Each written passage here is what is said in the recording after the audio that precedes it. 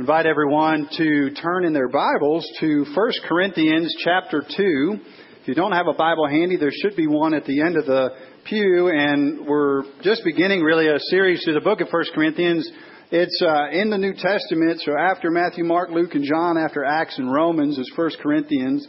Before you get to Hebrews and so forth, if you want to orient yourself to that particular book, we'll be looking at chapter 2 today, which is a relatively short chapter. And we've mentioned already that this was a church in the Greek city of Corinth. There's a map, I think, even in the sermon notes section at the back of your worship guide. And the Apostle Paul had gone there, we said, inspired by the Lord to reach and help build that church in the year 50 A.D. And then several years later, under the inspiration of the Holy Spirit, writing back this letter to them. I commend to you again the message from August 9th, so 2 weeks ago, that you can download online and so forth. If you want to get some of the background, some of the information about Corinth that I think will be helpful as we go along our way, that's one you might want to make sure to listen to as we go forward. But we could summarize it this way. They were a materially prosperous and a morally corrupt community. And we see that as Paul, at different points in 1 Corinthians, going to address issues of heterosexual sin, issues of homosexual sin, issues of idolatry and idol worship. And that makes it perhaps even all the more interesting to us, knowing that those things are coming, knowing that those particularly maybe obvious or particular issues for the Corinthian community are there. It's all the more intriguing that he begins with the issue that he does, which is division, lack of unity, lack of connection with one another in the body of Christ.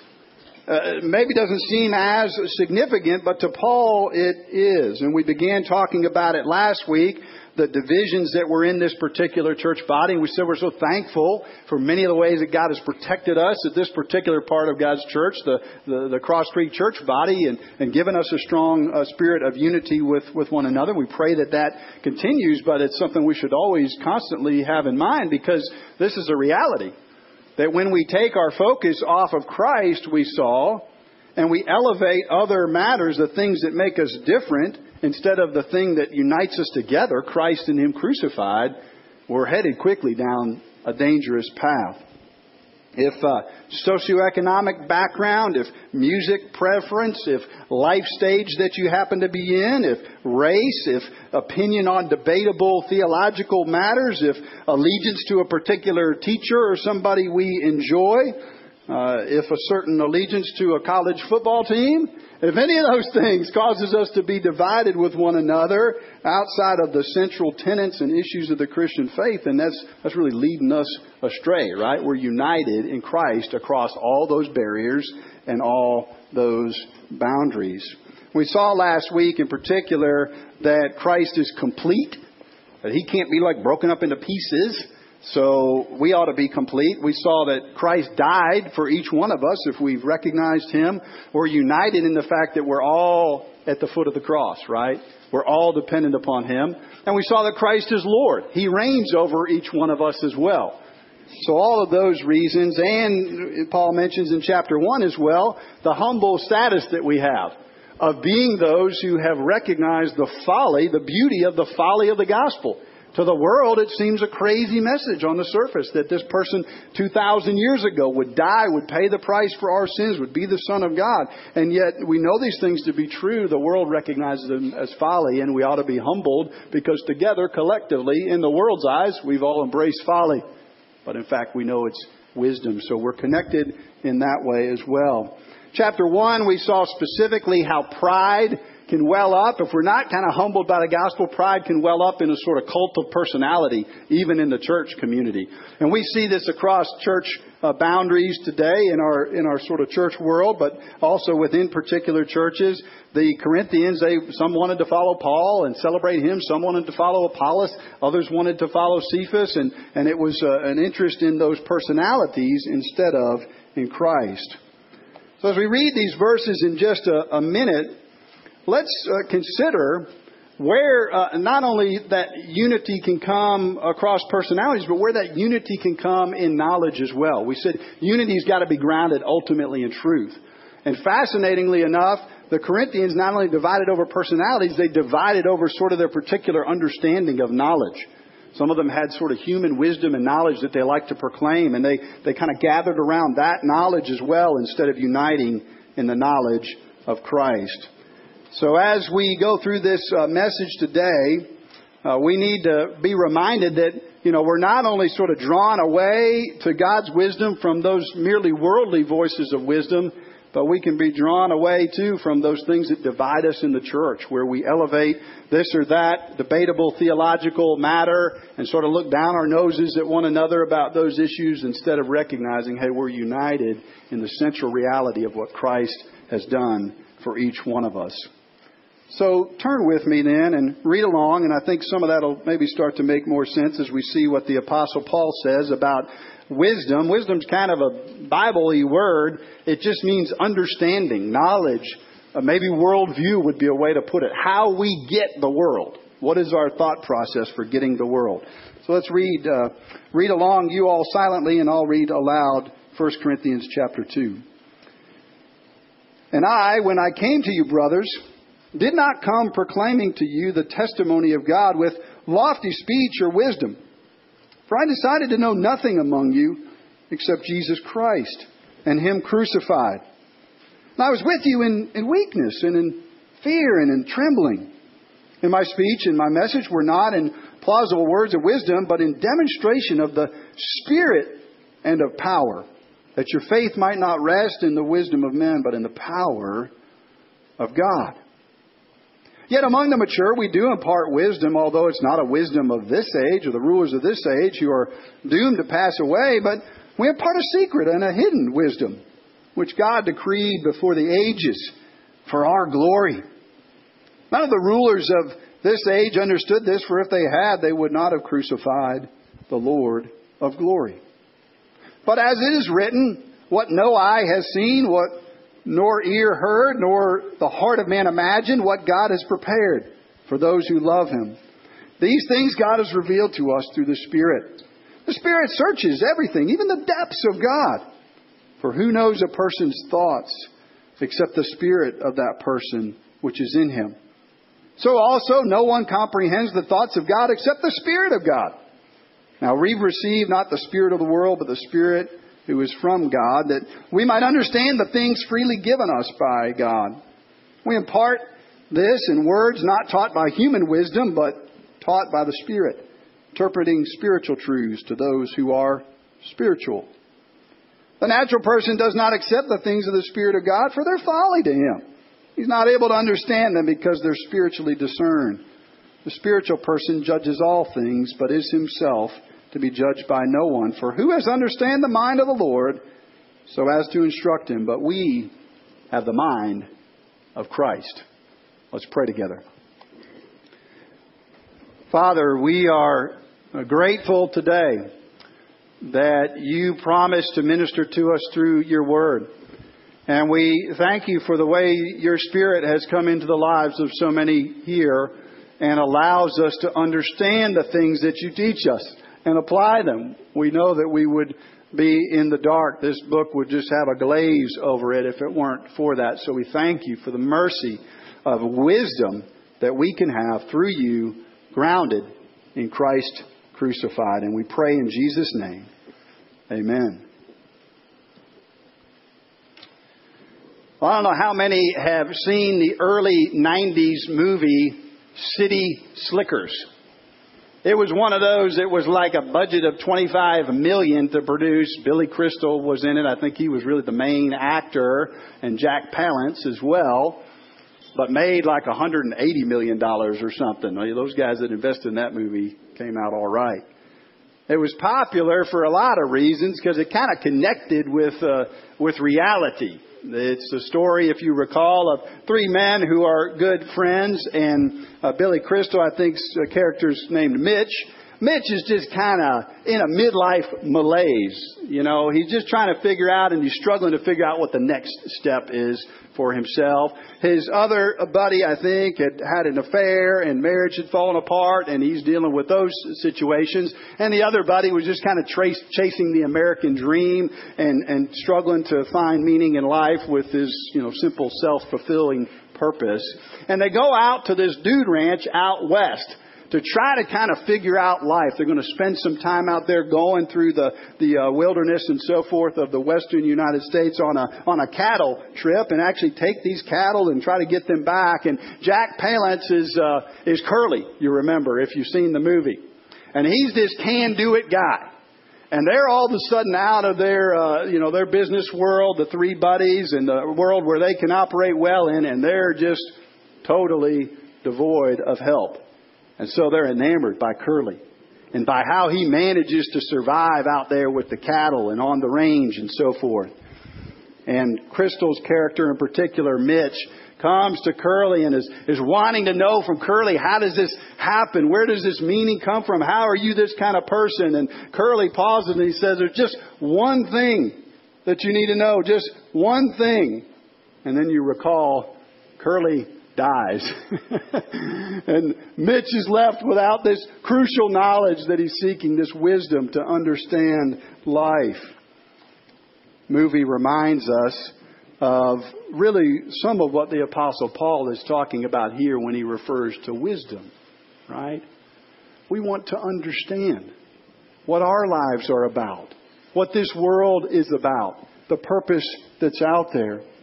And the Apostle Paul talks about how we can grow in that wisdom that God gives. And then also this strange circumstance in the Corinthian church where some are drawing from merely human wisdom and understanding. And there's becoming a division in the church over which way we should go, because their focus is on that instead of on the wisdom that the Scriptures give, that comes through the power of the Spirit, that's grounded in Christ crucified.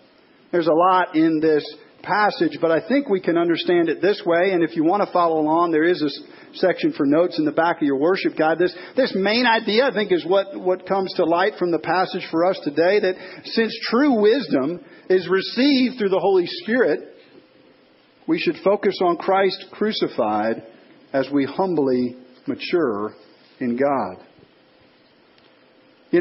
The pride in human knowledge can kind of manifest itself in a lot of ways. We might not call it pride, but our intrigue in human knowledge, merely human knowledge.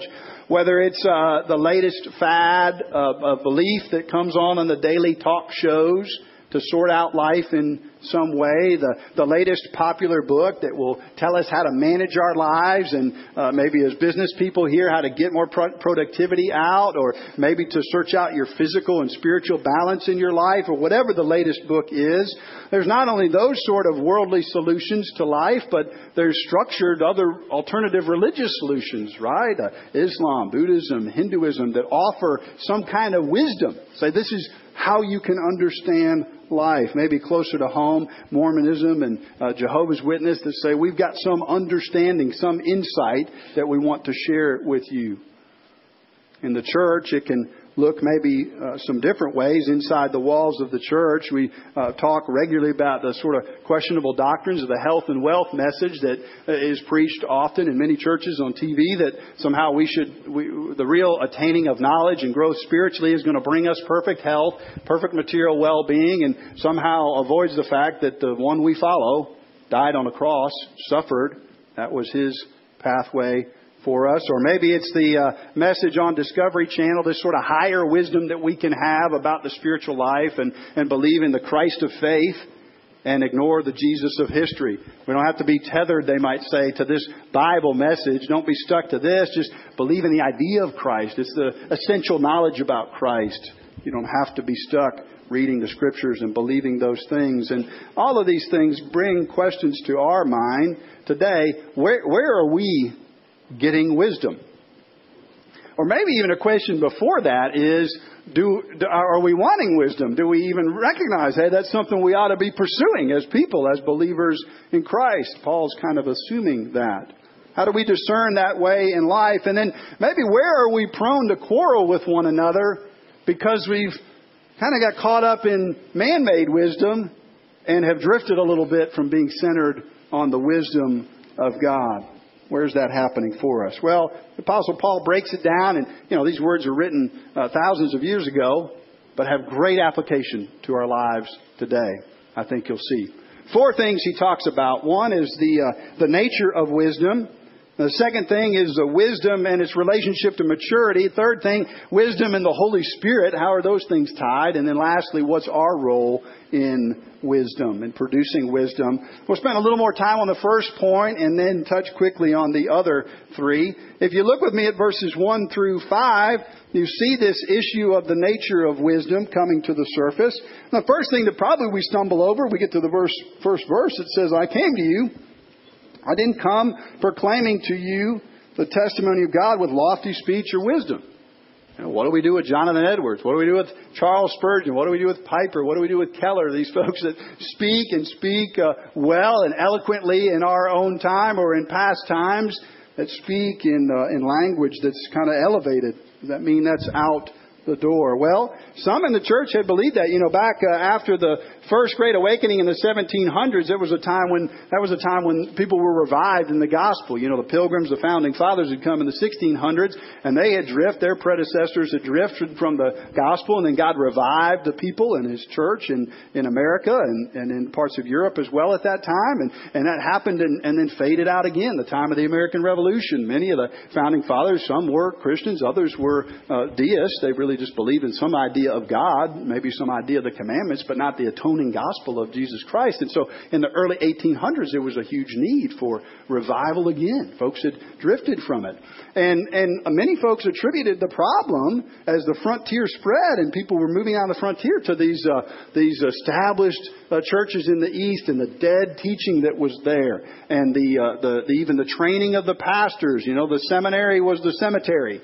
Those kind of things were dangerous and damaging that they made you, they just enamored you with lofty speech, but without any real core knowledge. Now, we know that the gospel spread rapidly, but it was also in danger of being 1,000 miles wide, literally, and an inch deep. And so very quickly, those folks recognized, hey, we need teaching, we need training, we need wisdom. So what is Paul talking about here if he's, not saying that knowledge and understanding are bad? Verse 2, it says, for I decided to know nothing among you except Jesus Christ and Him crucified. Again, we know the Apostle Paul in his other letters, he talks about other things besides Jesus Christ and Him crucified. What he's trying to do is take these Corinthian folks and get them back focused on the core thing, right? For the Christian, that one thing. What's that central thing? To know Christ and Him crucified. He says, any knowledge that you have, any understanding that's not grounded in that isn't knowledge at all. It's empty. It's just lofty speech. Look on down with me at verse 3. It's interesting. Even who Paul is meant to exhibit this and how he comes to them. He says in verse 3, I was with you in weakness, fear, and trembling. Right? Hard enough maybe for a man, and of course Paul endured a lot of stuff. He was a tough fella. Hard enough for men to kind of admit that we're fearful. He goes as far as to say, I was trembling. So Paul knew his own weakness, and he was using himself as an example to say, these other folks that are speaking to you, they speak with great confidence. They seem to have no problems. I came to you as one who was broken, who was in need of God to work through me. So exhibit A, I was in need of that. And it's a reminder for us certainly today that whether we've got a pastor who struggles with depression, or we've got a small group leader who wrestles with regular bouts of anxiety, or a life group leader whose children are really going through some difficult times, or a church children's teacher who's battling chronic sickness, we've got this treasure in jars of clay to show that the surpassing power is from God and not from us, right? Heaven forbid that we would kind of elevate ourselves in this church and forget that we're dependent completely upon Christ, whatever role that we have. That's what the Apostle Paul says in verse 4. If you look at that passage with me, he says, and my speech and my message were not with plausible words of wisdom. It's not that he rambled on and made no sense. He's saying it wasn't grounded in this worldly wisdom, but in a demonstration of the Spirit's power, that your faith might rest not on God's wisdom, but on the power of God. Haven't we seen that working in our own church body, in our own midst? Haven't we seen folks who felt empty and purposeless beginning to see who Jesus is and celebrate Him and value Him in their lives and having the identity in Him? Haven't we seen folks in our midst and right here at Cross Creek Church whose lives were invested in materialism and greed as sort of their way to knowledge and understanding, seeing the joy and the beauty and the power of generosity to God's kingdom and to others in need? Haven't we seen folks, even in our own midst, that were stuck in bitterness and wrestling with that and seeing how God can free us through forgiveness of maybe those past wrongs? Haven't we seen folks in our own circles plagued with worry and struggling to kind of get through each day and recognizing, wow, God's numbered the hairs on my head. He cares about me so very, very deeply. And so I am struggling, but I can have strength to go on today.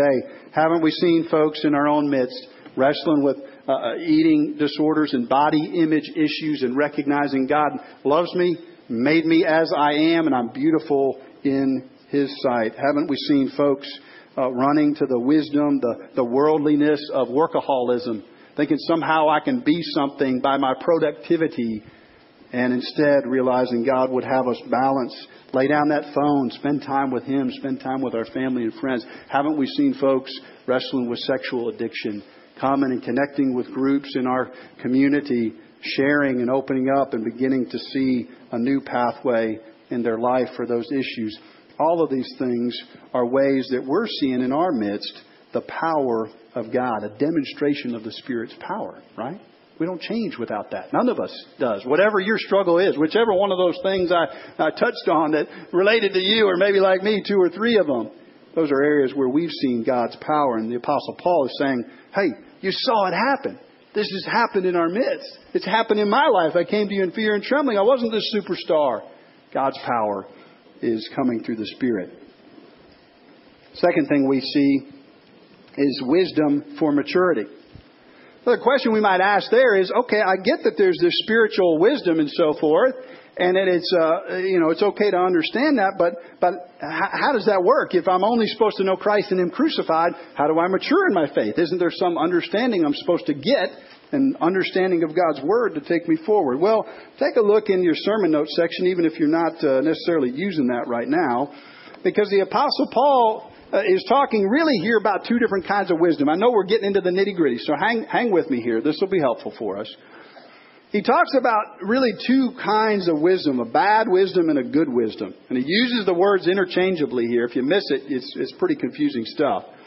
The bad wisdom I've already mentioned, he talks about in chapter 1, verse 17 and verse 19, is just merely human arguments or a framework of thought that's generated just from our human understanding, right? Us sort of wandering through the dark, trying to find our way, right? You can find your way in the middle of the night, on a dark night, to the next room or whatever with the lights out, the power goes out. You can find your way there. But it's you bumping into things, stubbing your toe, messing up and so forth along the way. The Scriptures are reminding us here really the only way to find our way to the Lord is to have a light come on, the light of God's Spirit in Christ. So that's what good wisdom is. Good wisdom is this message that comes from before all time. This is what Paul's talking about in verse 6. He says, yet among the mature we do impart wisdom, although it's not the wisdom of this age. So he's contrasting those 2. There's a wisdom of God and there's a wisdom of this age. It's a secret and hidden wisdom, he says in verse 7. And that wisdom was decreed by God before the ages for our glory. He said none of the rulers of the world would have understood it. We can't get at it in ourselves. It has to be revealed to us, verse 10, by the Spirit. One of the commentators I read put it this way. Maybe this will help summarize. He says, the wisdom of the world, both Jewish and Greek, seemed to arise clearly out of man's rebellion against God, his refusal to bow the knee, his determination to make God fit into his own ideas and desires, right? We see that today. Folks want God to tell them what they want to hear. We often want to do that too, but God says what God says. He says, because God is determined to root out all human pride, any wisdom is to be rejected, which is not based on Christ crucified. And then Pryor reminds us that we're invited to dive in, nevertheless, into knowledge in God. And here's the deal. Maybe this is the way to think about it. Think about our spiritual life as a human body. And we've got all these different organs in here, and those organs are made up of different cells, right? We know that. And there's this DNA that's woven through all of them that connects each one of them. And the Apostle Paul is saying that for our spiritual life individually and corporately, it's like that DNA. And Christ crucified is that central thing that's at the middle of every cell, every part of who we are, every part of what we believe and know is this reality that Jesus Christ has laid down His life for us. The question for us today then is, as we are seeking to grow in wisdom, number one, are we seeking that? So are we putting ourselves in the way of God's grace through coming regularly to worship or plugging into Sunday school or picking up God's Word on our own? As we do that, are we asking God to give us wisdom that comes from Him and that's grounded in Christ crucified? Or are we going down some other path? Or find ourselves down some other path and it doesn't ultimately root back and connect up with Christ crucified. It's merely human wisdom, the Apostle Paul tells us. Look with me at verses 10 through 13 and we'll kind of come to a close here in the next couple of minutes. Verses 10 through 13. The Apostle Paul says this, he says, "For the Spirit searches everything, even the depths of God. Who knows a person's thoughts except that person which is in him? So, no one comprehends the thoughts of God except the Spirit of God." Here's the deal. Maybe we live closely with somebody in our life. Maybe we're married. Maybe we got some close friends, close peers or whatever. I don't know if you've ever realized this, but like even the people you know really well, you don't really know what's going on inside, right? We can try to communicate with one another and talk to one another, but all of us have things that are going on in our hearts and our thoughts that are really deep in there. And maybe we bring them up by sharing, but only the person really knows the person. And the Apostle Paul is saying kind of the same thing with God. So if we're chasing after wisdom that's merely human without the Spirit of God, then we're not getting to it. We've got to have the Spirit of God. Maybe here's a way to think about it. You know, we've all probably got one of these with us, right, today. And this is a knowledge device, sort of a wisdom device. You've got your contacts in there. Maybe you've got your calendar. You've got emails and so forth, but they're not actually in here, are they? A bunch of that stuff is somewhere off called the cloud. I don't really know exactly what that means, and the cloud really isn't really where it sits because the cloud connects it up to other things, wherever all the information is. Okay? So if you got this device, that's great. You know, I've got a human soul. I've got this device, you might say, that God's given me. But if this is not tethered, if you detach it from that cloud, from the Spirit, spiritually speaking, then I'm not attached to anything. I don't have that knowledge really coming in the way that it should. And your phone will get all garbled and your information will be lost or confused or whatever. You won't have any in here whatsoever. That's kind of, I think, what the Apostle Paul is saying in a real crass way to summarize it. And the idea of the Spirit, saying we've got to be connected to the Spirit in order to be connected to knowledge from God. It's a reminder what a blessing it is to us as believers to have the Spirit of God. The Spirit is mentioned, I don't know if you noticed when we read it, in almost every verse of this chapter. It might be the chapter of the Bible that mentions the Spirit the most. It also talks about Christ 3 different times, reference, verse 2, verse 8, verse 16. Talks about God the Father in verses 1, 5, 7, 9, 10, 11, 12. It's a Trinitarian work. And it's this idea that Christ is crucified. He's laid down His life for us. The Spirit takes that and attaches it to us, tethers it to our device, if you will, our iPhone of our soul, and then connects us into God the Father that we can experience and know and understand Him. A question for us today then is this. What do we see as the role of the Spirit in our life? Do we recognize the essential work of the Spirit to connect us to God, and that trying to understand life or even trying to understand good spiritual stuff without the Spirit is just going to lead us astray? Last thing we see is the connection between wisdom and our ability, and it ties into what I just said. Verse 14 says it pretty straightforward. It says the natural person, that means someone that has not been born again by the Spirit of God. Just us, the way we are, default setting, born into the world. The natural person does not accept the things of the Spirit of God because they're folly to him. He's not able to understand them because they're spiritually discerned. And then he goes on and he concludes and he says, but through Christ, through the Spirit, we actually have the mind of Christ. Isn't that a powerful thing? Have you noticed that in your own life, maybe? I don't know. Some of us here have been believers just for a very short period of time. Others of us came to faith in Christ a long time ago. Probably a lot of us, even if we walked with the Lord for a while, have drifted, right? Have wandered down some paths that we're not proud of, or begun to think and embrace ways of believing about ourselves or the world or whatever that aren't really quite accurate. And at some point, we sort of wake up. And we realize that maybe we go to a small group, or maybe we go and hear a sermon, or maybe we open the Scriptures and read it, and all of a sudden that passage comes to life, right? We say, wow, that's true of me. I was kind of wandering in a misguided direction. And we realize in that moment, don't we, that it's just futile for us to try to get all this stuff in ourselves. The only way we can is through God's Word and understanding the Scriptures and God's Spirit in our lives. Last thing I want to say is this. So thinking about this idea that we have this DNA of Christ crucified that's uniting us together as a church body, working in us individually and each one of us. Okay, so that's supposed to unite us. That's the central thing that we would know, and all knowledge would flow from it. That we're connected together with one another because we're all tethered to the cloud, right? The Spirit.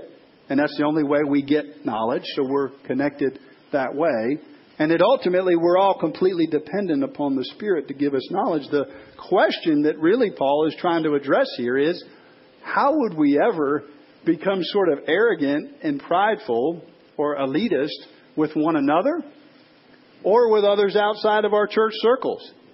The fact is, the affiliation that many of us are part of here in this church, we are a knowledgeable bunch. We kind of like the academic and cognitive side of things. And that's good when it takes us by the Spirit deeper into God's Word. But boy, it can be a killer when we become sort of arrogant and prideful about the stuff we know with others maybe outside of our church circles who also know Christ crucified. They recognize Him. And so we should approach those relationships with love. In our church body, we ought to as well.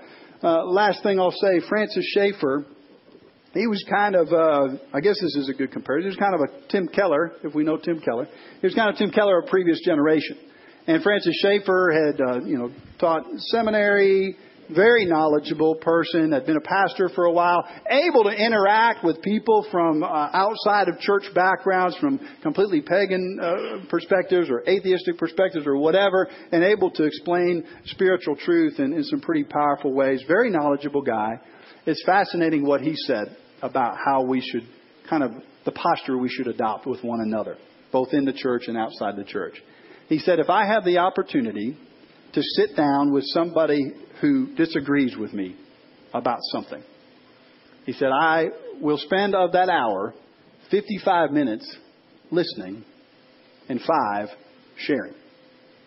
This is a guy that's super knowledgeable, influenced a lot of people's lives, had a lot to say, wrote a lot of books that people read, and his posture was still because he knew the humility that's in Christ. He knew his dependence upon the Spirit. He said, when I sit and I'm disagreeing with somebody, especially about theological matters and whatnot, I'm gonna listen for 55 minutes and then I'll speak. That was his way of kind of teaching himself to do that. Wouldn't that be a beautiful thing in our church body as we continue to grow and reach the community? One of the things that's going to happen is the evil one's going to come in and he's going to try to stir up things. I don't know what it'll be. We can't probably anticipate it. But for some reason, some scruples that we're going to disagree over or whatnot. Well, wouldn't it be a beautiful thing if we sat down and we listened to another person about why they think this or that way? And then share. But share humbly. Share briefly what we believe as well. This is the power of wisdom by the Spirit working in our lives and working in our church. Let's pray together. Father, we are thankful. These verses are tricky ones for us to get at. Challenging to walk through and understand. They talk about some things that are a little deep for us, and yet so very applicable. Lord, we want to give you praise and thanks today for the fact that your power is what we are seeing at work in our lives individually, in our church collectively. So we thank you for that. Lord, we thank you for the way that wisdom from you leads us into maturity. That this message and plan of salvation from before all the centuries, it's centered on Christ and Him crucified, this one who pays the price for our sins, who is our righteousness, that, Lord, that builds and develops in us a true maturity. And we ask, Lord, that you'd give us a hunger and a desire for that maturity. And then, Lord, as we pursue that maturity and see that it's by the Spirit, that we'd be humble about it. That so often when we're getting wisdom or maturity, we're elitist about it. We're prideful about it. Instead, Lord, the gospel allows us to grow in wisdom and humility. And we pray that that would be a mark of our church body with one another and with those around us. We pray in Jesus' name. Amen.